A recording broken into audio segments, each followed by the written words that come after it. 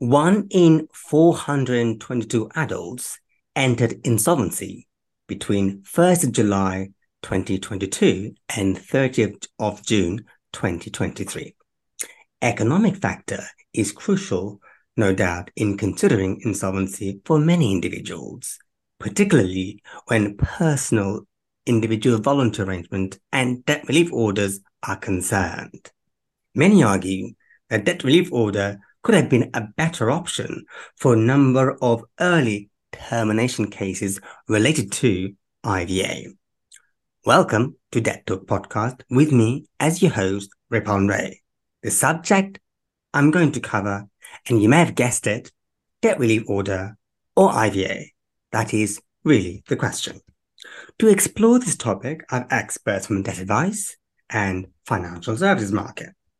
They're also to provide Debt Talk podcast listeners with top tips to address some of the challenges currently being faced by vulnerable communities with the failure of IVA providers. I have Sarah Williams, founder of Debt Camel and a debt expert. She has been campaigning around IVA for at least 5 years.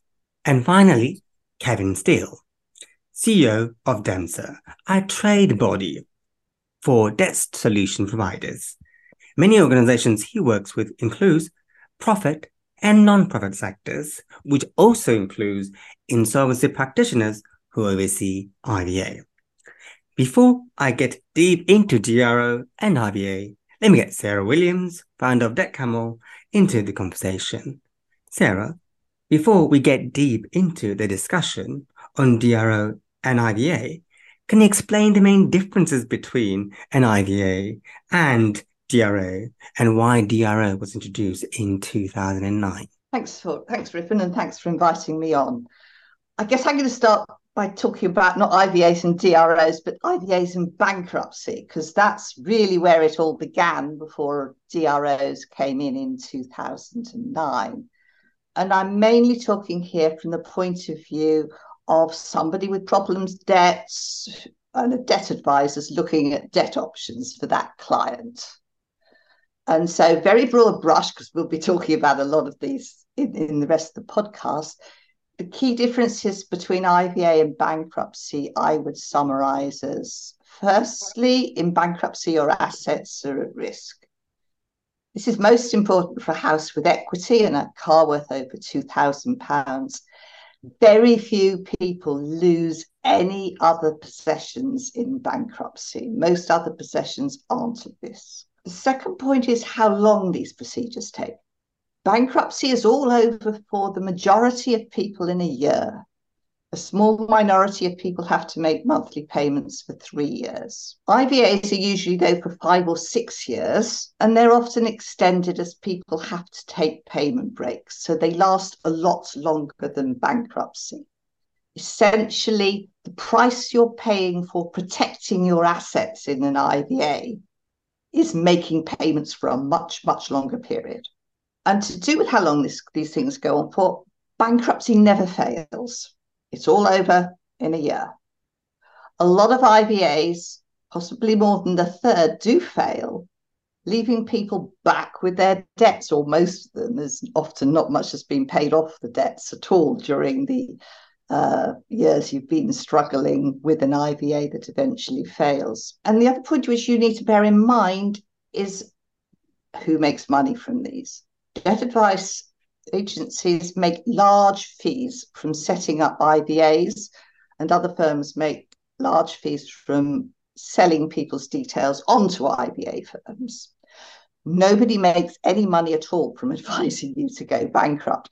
So if you have a firm which is advising you that you should go for an IVA rather than bankruptcy, ask the hard questions, because that firm is going to make a lot more money out of you if you go for the IVA option rather than bankruptcy. So those were the two options up to 2009 when debt relief orders were introduced. They were introduced in 2009 as a simple form of bankruptcy.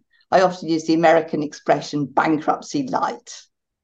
They're intended for people who have no assets to protect, who wouldn't have to make any monthly payments in bankruptcy because their disposable income, the amount of money they have left over each month after they've paid their essential bills and living expenses, is too low. DROs have a lower fee at the start, no monthly payments, and are completely finished within a year. And they have a very low failure rate. This is what we've got at the start. We've got one option, which your assets are at risk, bankruptcy. Debt relief orders, your assets aren't at risk because you don't have any that needs to be protected. IVAs protect assets, but at the price of making monthly payments, sometimes large, for a considerable length of time. And IVAs go wrong, whereas bankruptcy and DROs, bankruptcy never goes wrong. DROs very, very rarely do. You are also dealing with a number of queries through your blog where individuals and advisors ask numerous questions around technical issues linked with DRO and IVA. But from your point of view, what are the major issues and case studies that you've seen and heard through your work? Okay, I'm not just dealing with the ones that I come across. I'm talking about free sector debt advisors in general, because we are the people that often see failing IVAs coming through. So I would divide the IVA problems up into 4 sorts of issues. First, missold IVAs. One, somebody should never have had an IVA in the first place because a debt relief order or bankruptcy would have been in that client's best interest. Here, very often, the IVA will fail and they then have to sort out what to do with their debts, which could be going into another form of insolvency. Secondly, is the other variety of missold IVAs, which aren't talked about as much because from the debt advice point of view, they're not quite such horror stories as people that should simply have had a debt relief order. These are missold IVAs where the client had no real need of an insolvency procedure at all, and either temporary token payments or a debt management plan, which is much more flexible, would have been better. These cases aren't just problematic from the point of view of somebody being given really bad debt advice to go into them, but also from the creditor perspective, because the creditors end up getting paid a lot less money because the IVA firms take so much of what the person with the IVA actually pays, and so much of that goes to the IVA firm and not to the creditors at all. The third set of problems are problems that crop up within an IVA where a key aspect wasn't explained to the consumer at the start, because many people simply don't understand the language which is involved, and they certainly don't read, 20, 30, 40, 50 pages of details which are sent. So these key aspects which are routinely either not explained at all or badly explained so the client didn't understand what they were being told are things like how IVA payments increase if their income increases, the problems that can happen when a PCP car finance deal ends in the middle of an IVA, or if the car finance lender repossesses the car. Very likely problems that will arise if the person needs a new private tenancy, and if the person has got a house with a mortgage, the equity release provisions, in particular the need to possibly take an expensive long-term secured loan, are not properly explained to the client before they choose the IVA. So these can all come as an extremely nasty shock when you're in an IVA, at which point it is too late to get out of it. And the fourth set of issues that crop up with IVAs are just fundamentally their lack of flexibility. There is some flexibility in there to reduce payments. But if you have redundancy, another child, high childcare costs, you separate from your partner, you get hit by high cost of living increases, IVAs are frequently not flexible enough. And over a 5 or 6 year period, these sorts of problems do crop up. And these matter especially when we're talking about low payment IVAs. If you're paying £500 or £600 a month into an IVA, there's quite a lot of what I call wiggle room. you can reduce that quite a bit if your rent goes up or your mortgage goes up. But if you're only paying £130 a month into your IVA, there's no wiggle room at all if your rent and mortgage goes up £200 a month. So there's a fundamental lack of flexibility in IVAs when things happen which are not the client's fault. And those could be other reasons where IVAs end up failing. Although debt advice, no doubt, is regulated by the Financial Conduct Authority, and IVA providers, i.e. insolvency practitioners, are not. Is that the issue? Well, it's up to the regulators to construct a framework for whatever the debt solutions are. And I think the current situation isn't at all helpful. It may have seemed logical many years ago for a Treasury exemption, so that somebody who is giving debt advice in expectation of an insolvency solution shouldn't have to be authorised as a debt advisor, authorised now by the FCA. But this isn't really how IVAs have grown up. IVAs used to be products for people with large debts who had assets to protect or the sort of job like members of parliament, solicitors, where you can't go bankrupt. These were quite niche products, and those were who they were meant for originally. But now we have IVAs which are being routinely sold as a normal debt solution. And it just isn't logical that the advice on those should be separate in any way from the general advice as to whether somebody should be looking at a debt management plan, not insolvency at all, a debt relief order, or bankruptcy.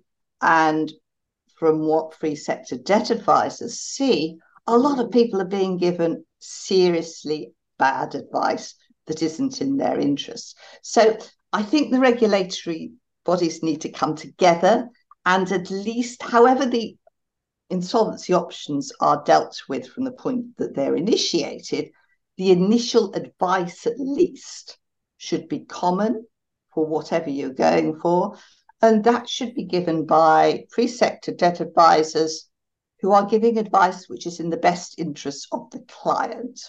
Not from an insolvency practitioner who has to balance the interests of creditors and debtors, and not from anyone whose main interest is in the actual fees they're getting. What do you think the government is doing to address some of the issues that you have come across and the free debt sector has come across? You talked about missold IVA, varied IVA.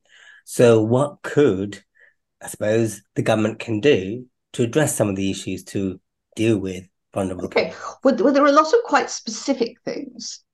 So far, I've talked quite broad brush, but let's pull out some other examples of problems with IVAs, because a lot of these could be tackled within the current framework if there was the will to do so.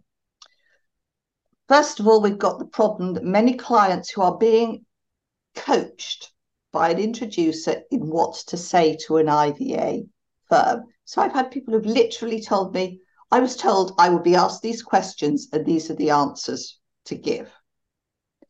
This is so that something could be manipulated to look like an IVA, where somebody is entirely unsuitable for an IVA, either because they're not insolvent at all, or perhaps they should have had a debt relief order.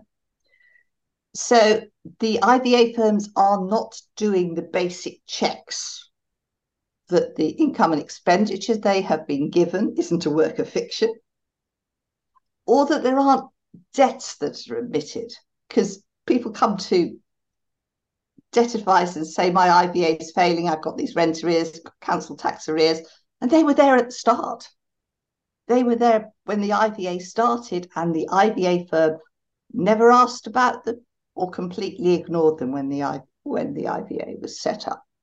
So that, I think, has to stop. The IVA firms have to do proper investigations themselves, not take anything for granted on what they're told. Other problems are the way that some IVA firms just treat disability payments as just another source of income you've got coming in.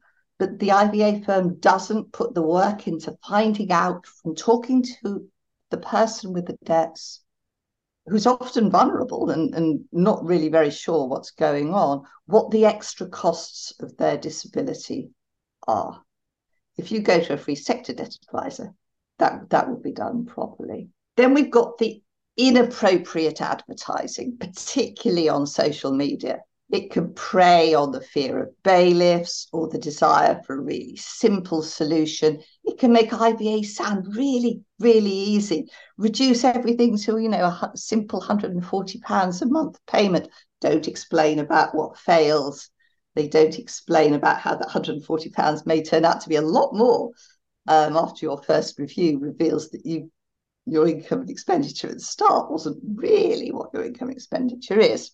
Clients are often told things which are technically legally correct, such as if you go for a debt management plan, well, it's not guaranteed that interest would be stopped or charges, which is true. What they're not told is that in almost all cases, that interest is stopped in the debt management plan. And if it isn't, you can complain because it's normally an administrative cock-up by the lender who has failed to spot that you're in a debt management plan.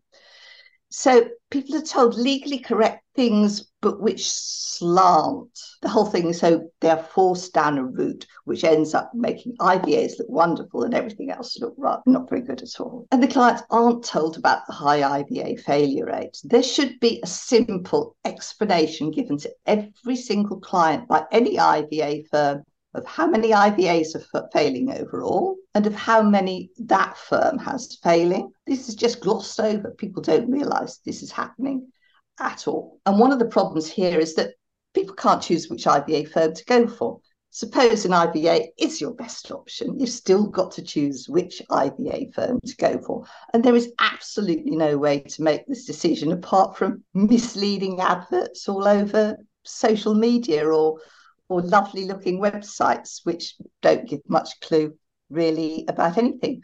People aren't told that if they go with one firm, they can just be sold on to another IVA firm. I've come across people that want their fourth IVA firm. That's unlucky, but it's not uncommon for your IVA to be sold on to a different firm, and it routinely happens to many people. And lastly, there's no independent ombudsman service that can look at the problems if you have a problem with either with mis-selling at the start or problems that happen within an IVA. And once you're in an IVA, the clients are in a very vulnerable position because there's a complete power imbalance here. As far as they're concerned, an IVA was the right thing. It doesn't seem to be going very well, but they don't particularly want it to fail and be left back with their debts.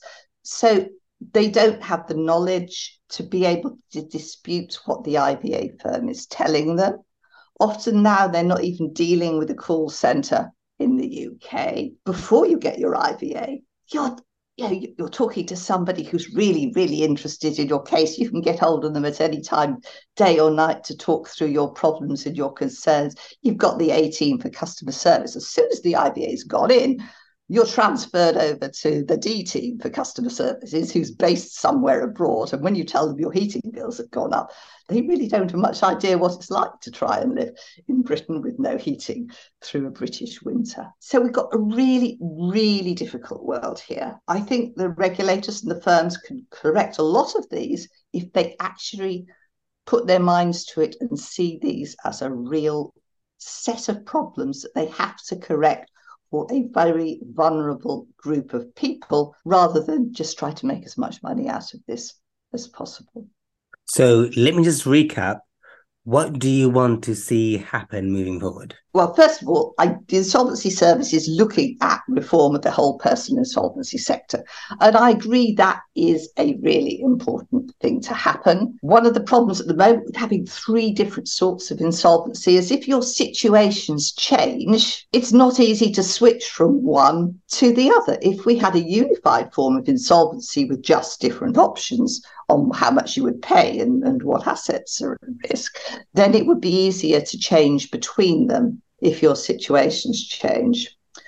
We also need reform so that clients don't effectively fall through the cracks. So when I described the three sorts of personal insolvency we got in England, Wales and Northern Ireland, one of the problems is that we are coming as pre-debt advisors, increasing numbers of people for whom none of these insolvency options are suitable, but who have unmanageable debt. So these are the sort of people where we need there to be an insolvency solution.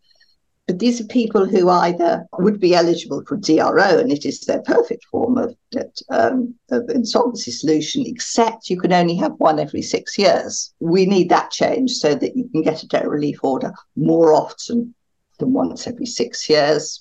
We've got somebody who really should be going bankrupt, but who has no disposable income at all. They've got perhaps negative disposable income.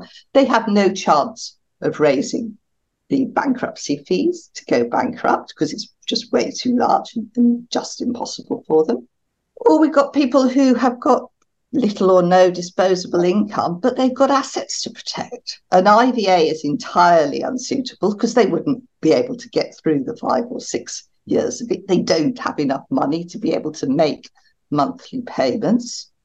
So there are people for whom there is no option. So we need these to be brought in with options which are sensible for everybody in the country who has got unmanageable debt, because it's in nobody's interests, not the debtors, not the creditors, not the economy overall, that we should have people trapped in unmanageable debt, perhaps making token payments for many years. That's not good for anyone.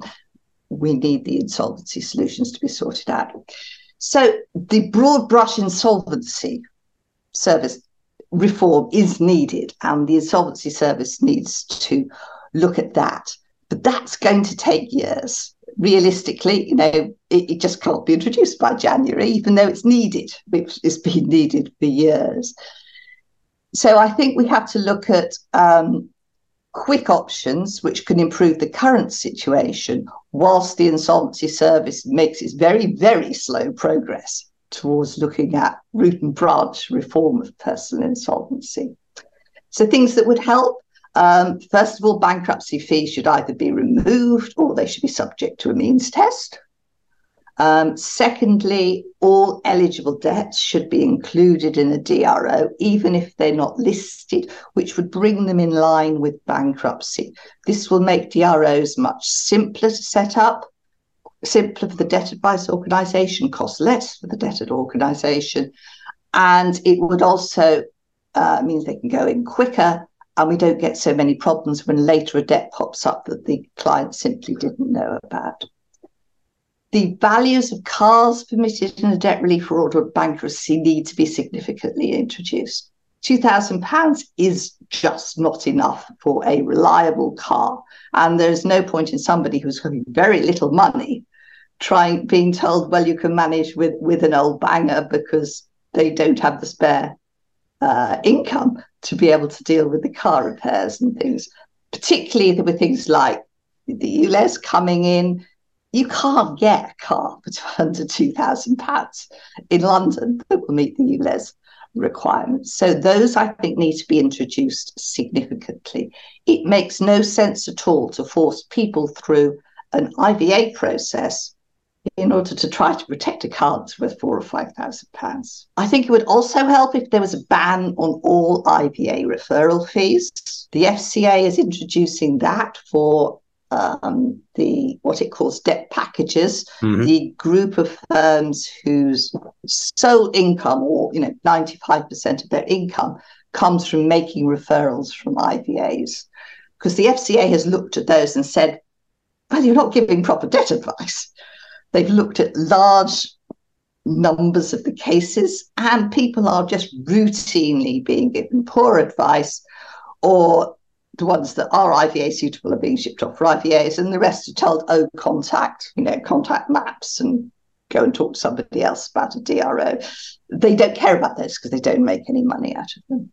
So the FCA is trying to clear up the area it is authorising, but a lot of the lead generators that do this job of advertising on social media to trawl in people for potential IVAs aren't FCA authorised at all.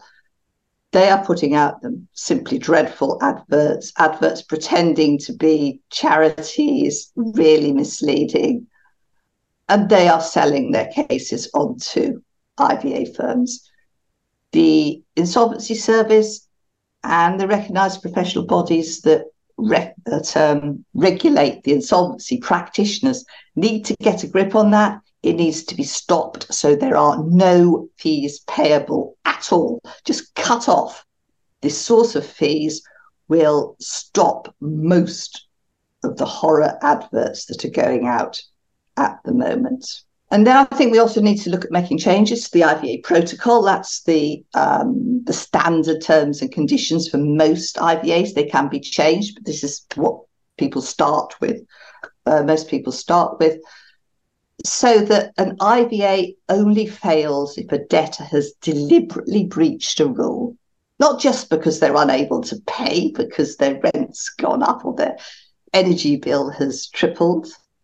If they can't finish paying for the IVA for that sort of reason, the IVA should simply be completed and the debts wiped out without the need for any creditor approval. If you put all this lot together, and there are other things as well, we should be getting rid of the secured loan clause.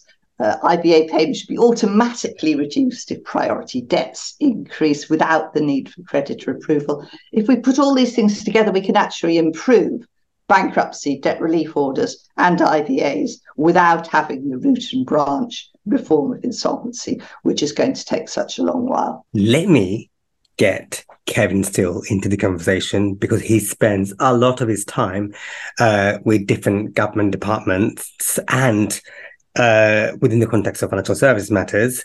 Based on what you've heard, Kevin, what is your initial thought on what you heard from Sarah?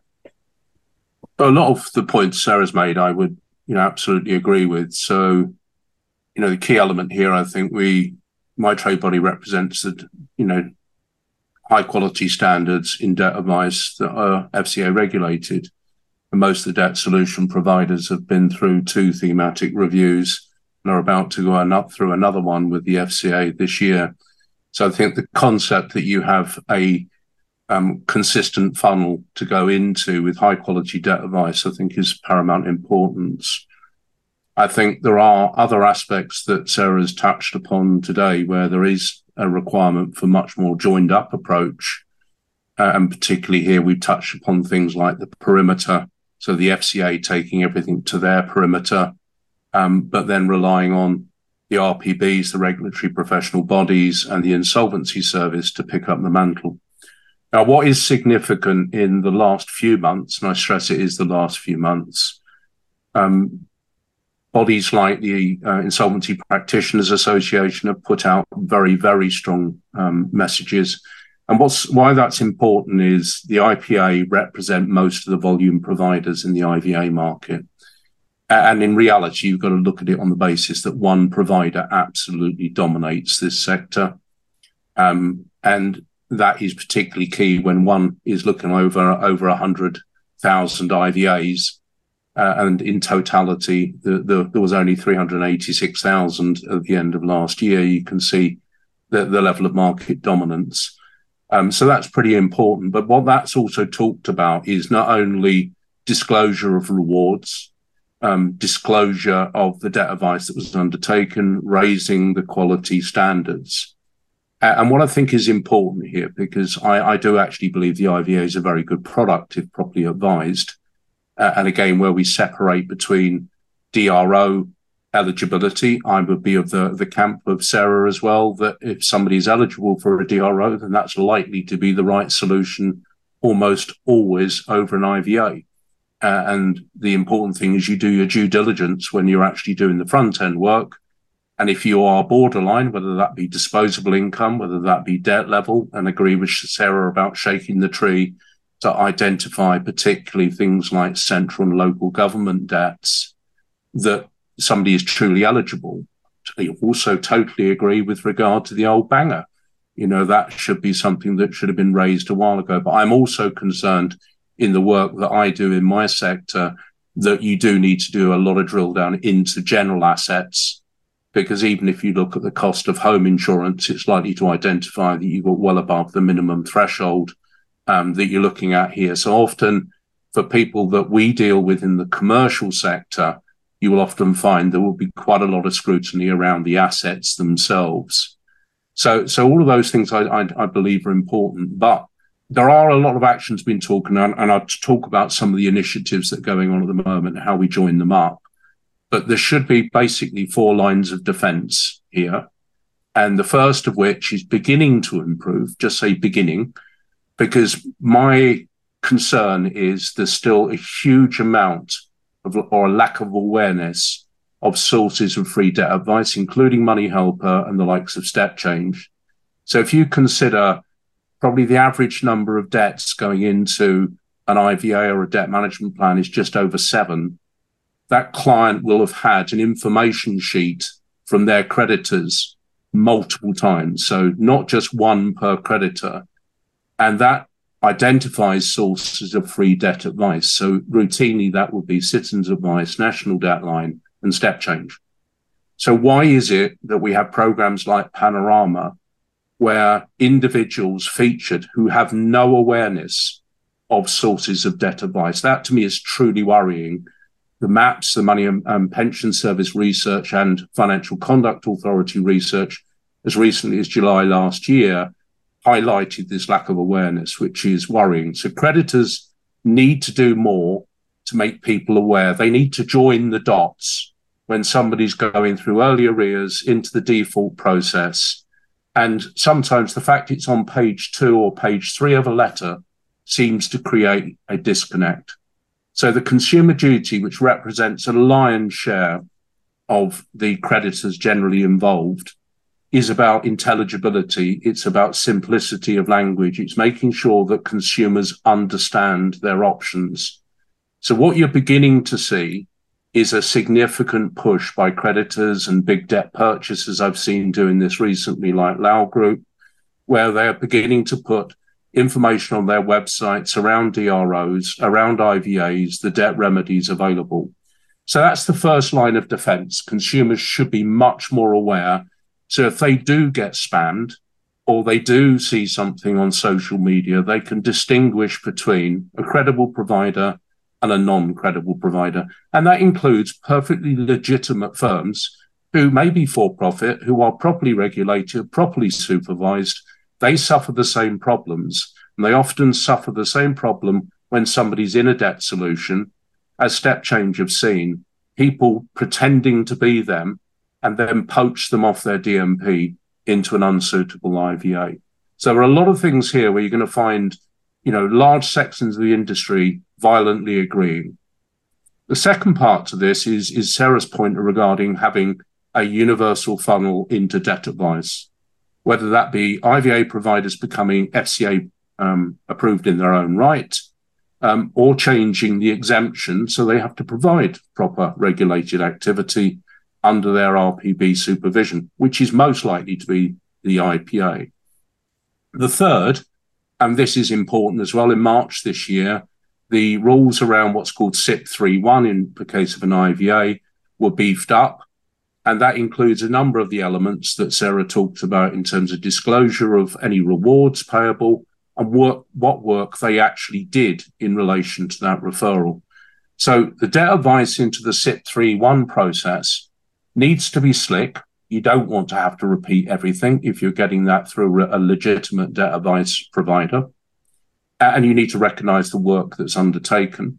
But that is effectively another line of defense to say, is this IVA suitable? And probably fourth line of defense, which is really important, not often referenced. I have to say, I'm a big lobbyist in this area. The creditors have to vote.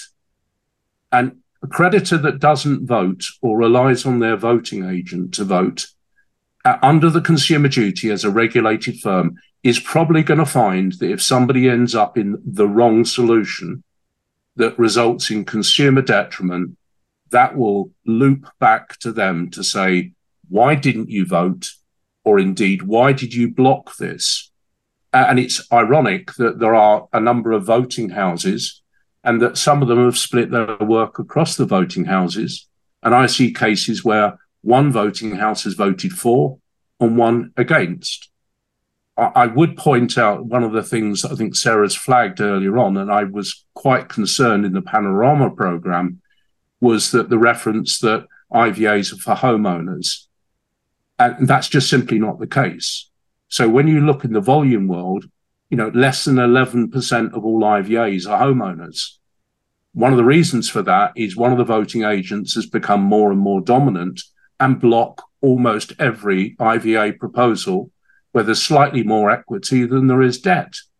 And that results in people in 20+ year DMPs, which is entirely unsuitable for most of those clients.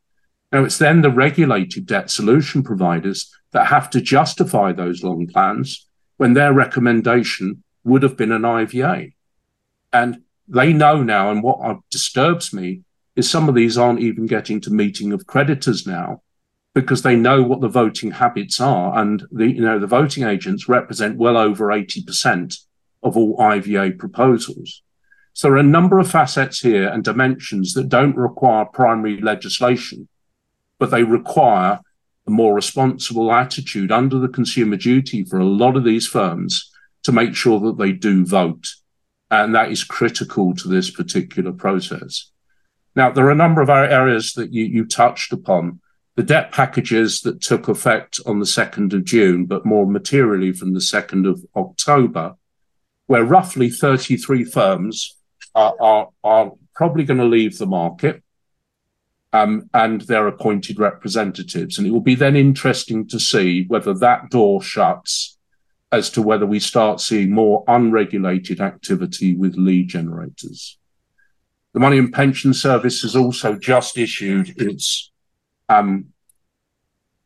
findings from its deficit budget consultation that closed last December.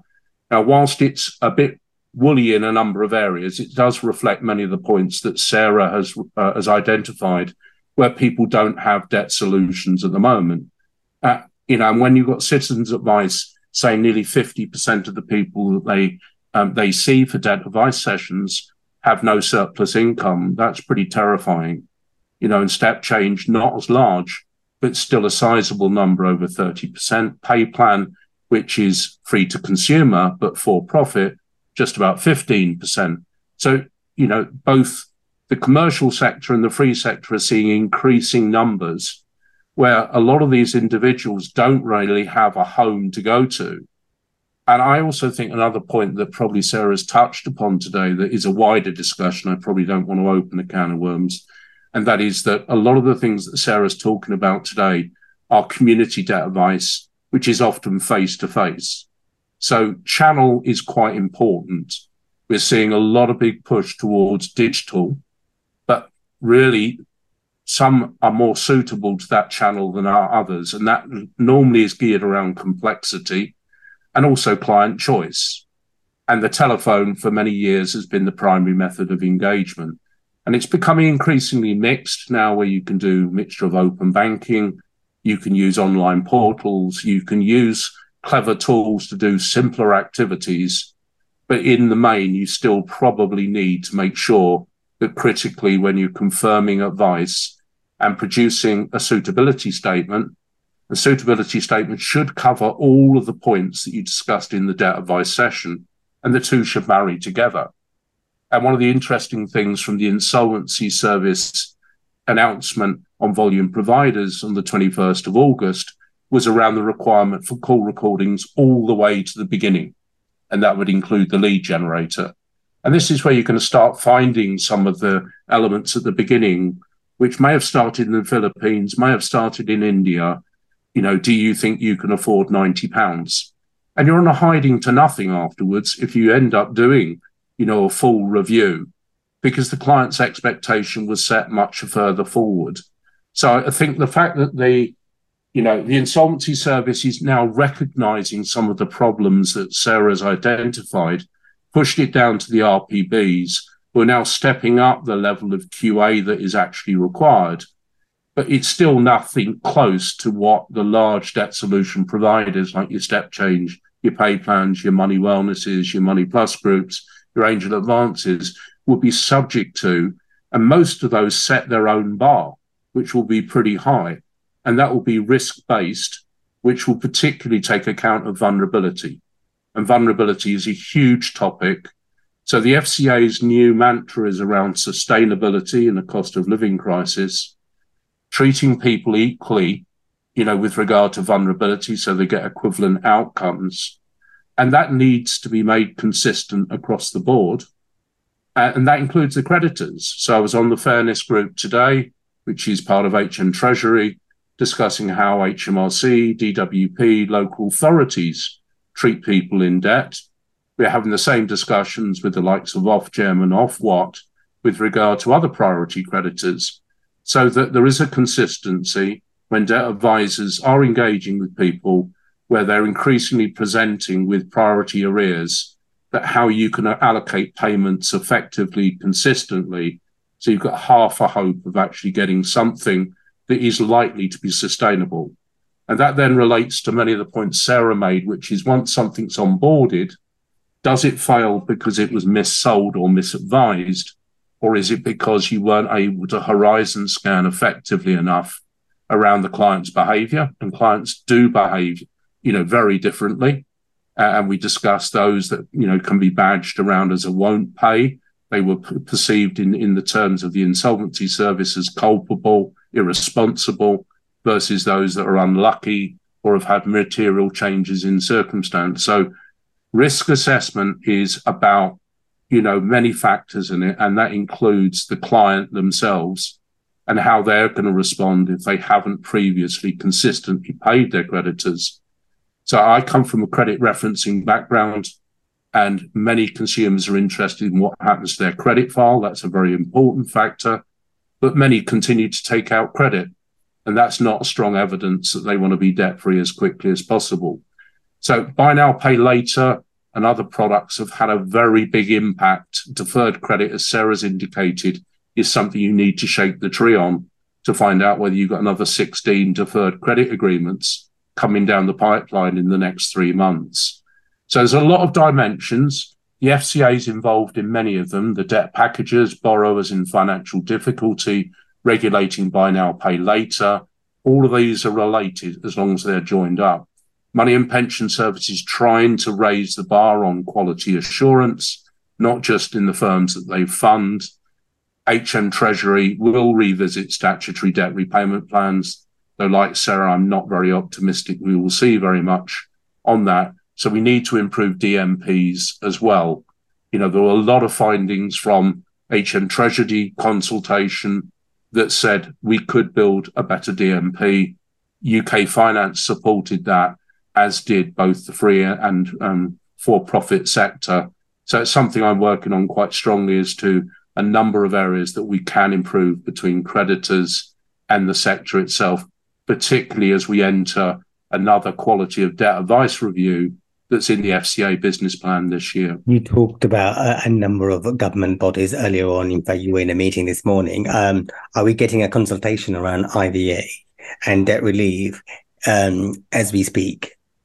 Well, I think you have, and I think Sarah made reference to it. So the personal insolvency framework, the results came out in August.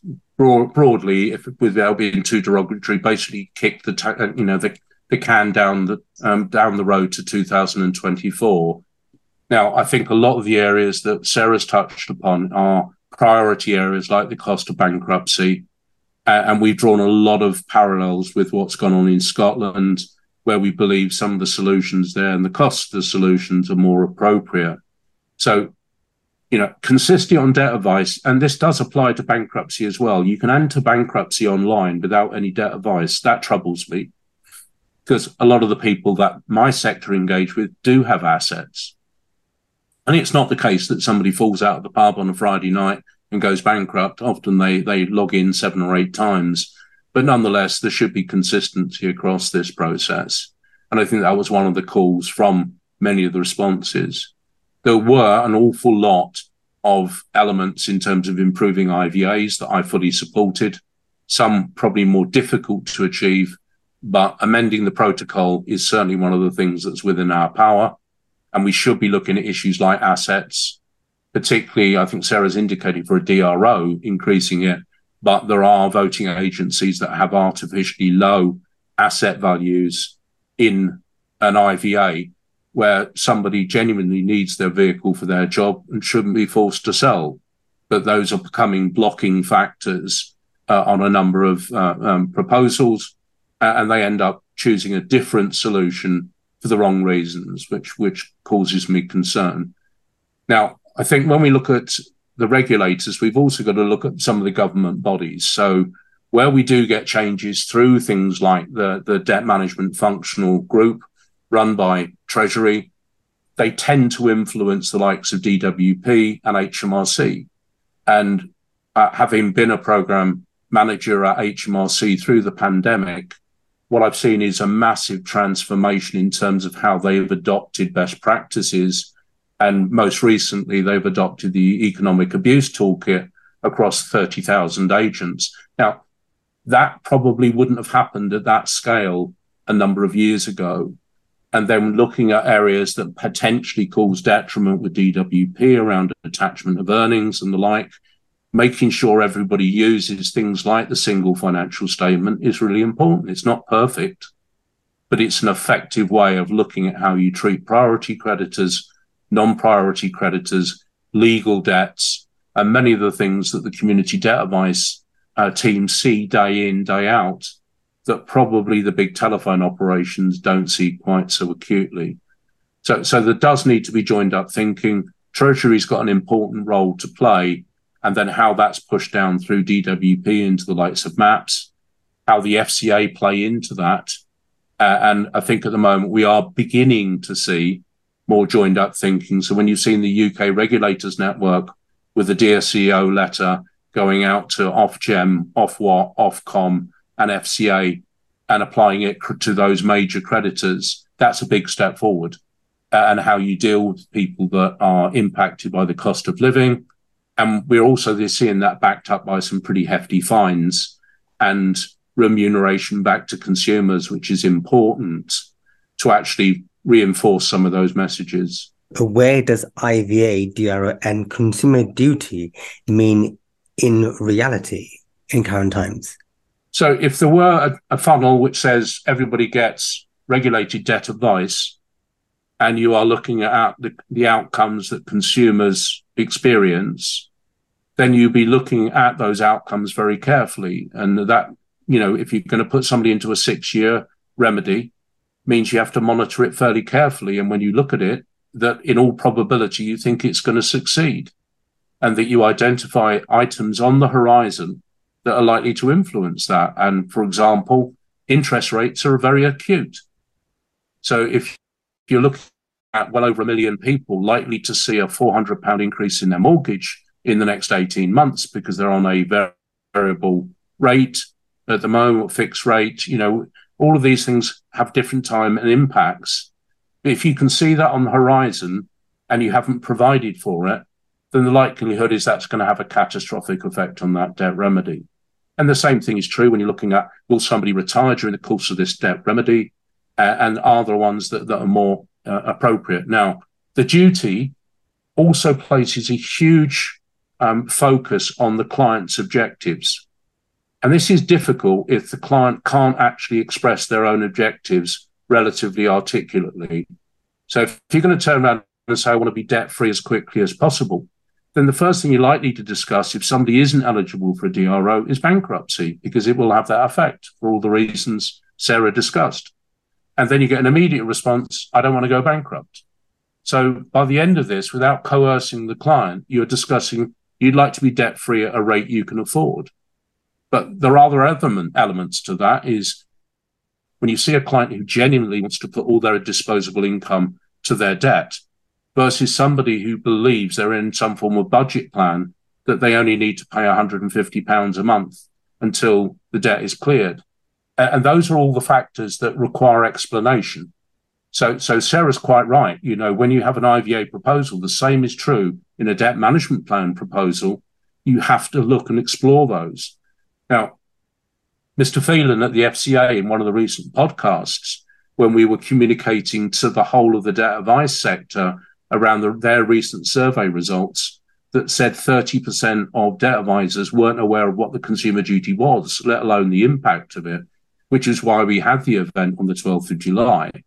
which was pretty terrifying at the time, was around he was seeing and has seen a suitability letter that's 96 pages long. Now, if you take that from simplicity and intelligibility, it's the complete opposite. So how do we layer communications? How do we help debt advisors deliver this information in an intelligible format without feeling there's a pressure sale ongoing, that the client, you can evidence that they understand and you've brought them along with the journey, rather than at the end of it saying, all I heard was blah, blah, blah, which is often when you go back and survey customers after a debt advice session, that they can only remember the first 20 minutes of it. So there are a lot of obligations under the duty. Now, the one thing I will say on debt relief orders, and this I think is a lot to do with, the lack of money. Very few DROs get reviewed at any point after they're put in place. So I think it is relatively unbalanced in looking at whether somebody's circumstances change and whether it should be revoked. They're not, because nobody's actually looking at them, one year down the track. Now, having been involved in compliance supervision, whether it be with the OFT before, all the way back to 2002 when we did the code approval scheme, DMPs, you have to review the suitability of advice every year. You have to reconsider all the debt remedies every year. And it's fairly unique in doing that. And IVA just has to look at the suitability of the IVA going forward as a statutory solution. But sometimes that review, when there's a change in circumstance, which you are duty bound to do, is key. And one of the reasons SDRPs didn't progress was they were too rigid. They were very unforgiving of one missed payment. They were very unforgiving around other changes in circumstances. So flexibility in a cost of living crisis is crucial, but that has to work both ways. Some people's circumstances will improve, others don't. And I think it is still the fact that despite everybody thinking when energy prices went up by £100 a month, wow, we're going to have a lot of IVA fails. We didn't. There is a lot of forbearance in IVA, in fact, probably more so than there were in the SDRP consultation, to be able to adapt, go on payment holidays. But I do agree with Sarah, there should be scenarios where switching a solution is probably less suitable to a DRO than actually writing the debts off because it's the most suitable thing to do. But again, it's looking at it, what's within our power to do. One requires primary legislation, the other one doesn't. And I would probably go for the option that says this is doable rather than hold your breath and wait until some legislation changes. For those who are listening to that Talk podcast and want to share your experience or want to hear a subject of your choice, you can get in touch with me, ripon.ray@yourdrdebt.com or on Twitter, yourdrdebt. Let me go back to my panelists who are coming from diverse backgrounds to provide Debt Talk listeners with top tips to resolve issues of DRO and IVA.